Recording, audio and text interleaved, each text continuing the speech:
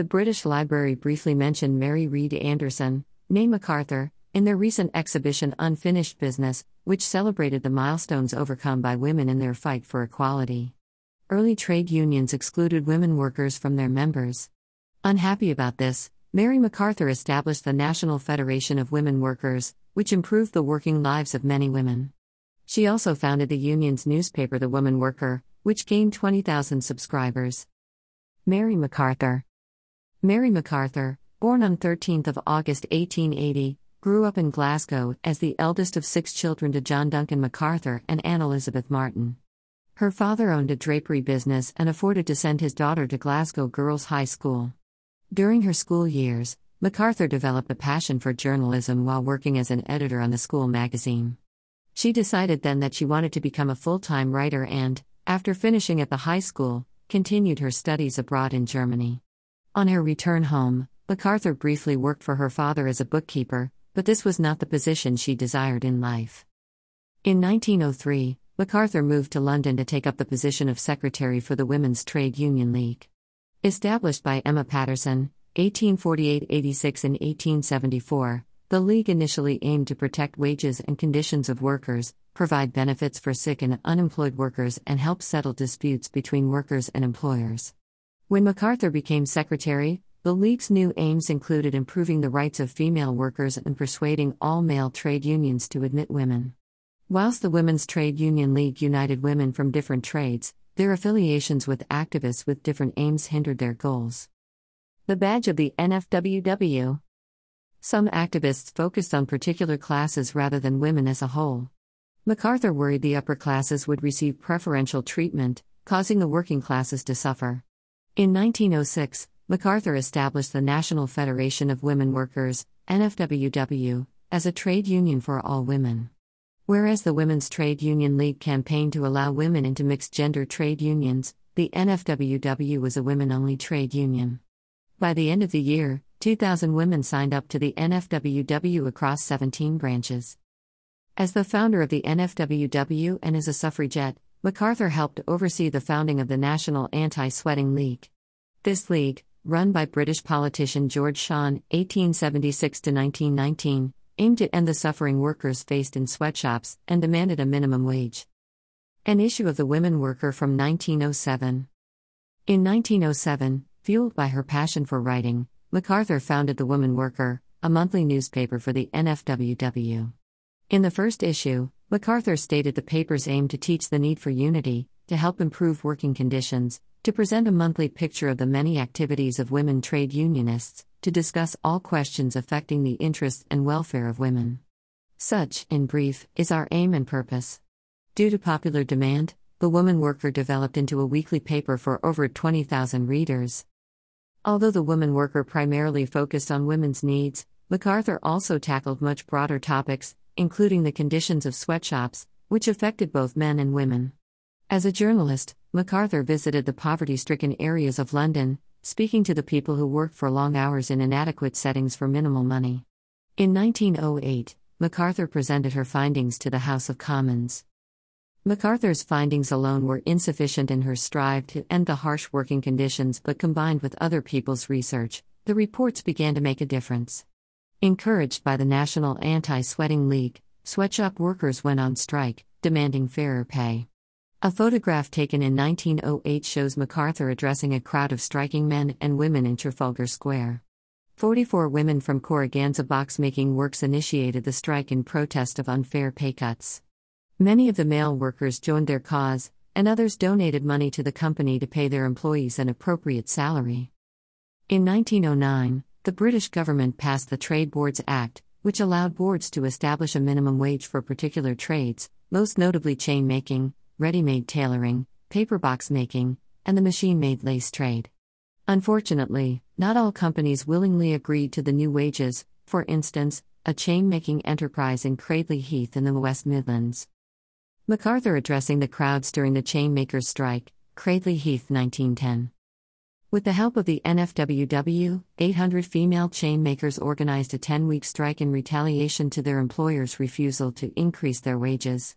The Trade Boards Act stipulated the women should receive a minimum of 11s, 55p, per week, but they continued to receive far less. From mid-August until 22nd of October 1910, the strikers protested on the streets where they gained many supporters. In cinemas across the country, people watched newsreels about the progress of the strike, and the NFWW collected £4,000, approximately £450,000 today, in donations from several local communities. Eventually, their employer agreed to increase their wages, and the donations collected during the strike helped to fund the Cradley Heath Workers' Institute. With 2 successful strikes under her belt, MacArthur's fame spread across the country. When troubles occurred in food and drink factories in Bermondsey, MacArthur received a request for assistance. The summer of August 1911 was one of the hottest summers on record, which made working long hours in poor conditions almost impossible. Whilst the Trade Boards Act improved wages for some women, this did not include women in food factories who continued to receive as little as 3 shillings a week. A total of 14,000 women went on strike from 22 factories and marched on London in protest. MacArthur addressed the crowds in Southwark Park, supported by suffragette Sylvia Pankhurst, 1882–1960, amongst others. After weeks of determination, the factory women received a significant pay rise. During 1911, MacArthur married British socialist politician William Anderson, 1877–1919, with whom she later had a daughter, and Elizabeth Nancy. During the First World War, Anderson sat as the chairman of the Executive Committee of the Labour Party. He fully supported his wife's determination to improve working conditions for women.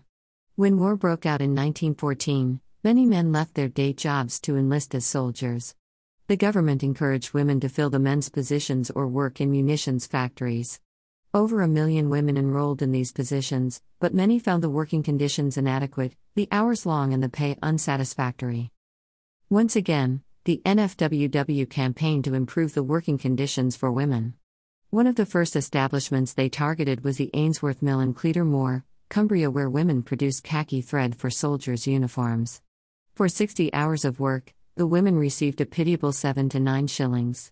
Supported by the NFWW, 250 women organized a strike, and MacArthur's husband implored the House of Commons to investigate the low payment rates. After 6 weeks of campaigning, the women received a 10% war bonus.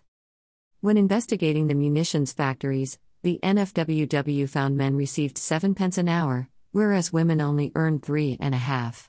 The organization successfully campaigned for an end to the unequal payment, but one Newcastle factory refused to comply.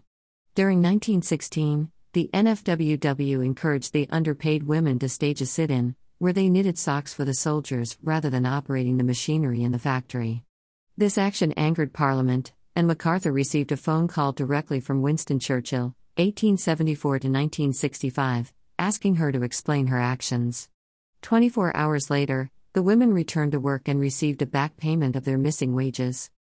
As the war continued, many more women went on strike across the country, demanding equal pay or improved working conditions. Each time, they received the support of the NFWW and became a talking point in Parliament. With recent suffragette militancy fresh in their minds, politicians discussed the rights of women in general, which likely contributed towards the decision to grant women over 30 the right to vote in 1918.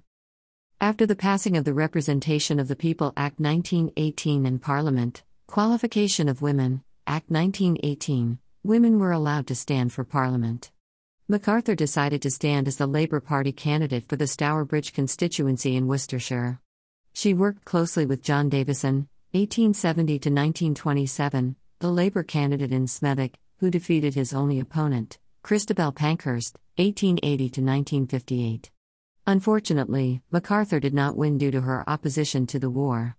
Her husband, who held similar sentiments, also lost his seat.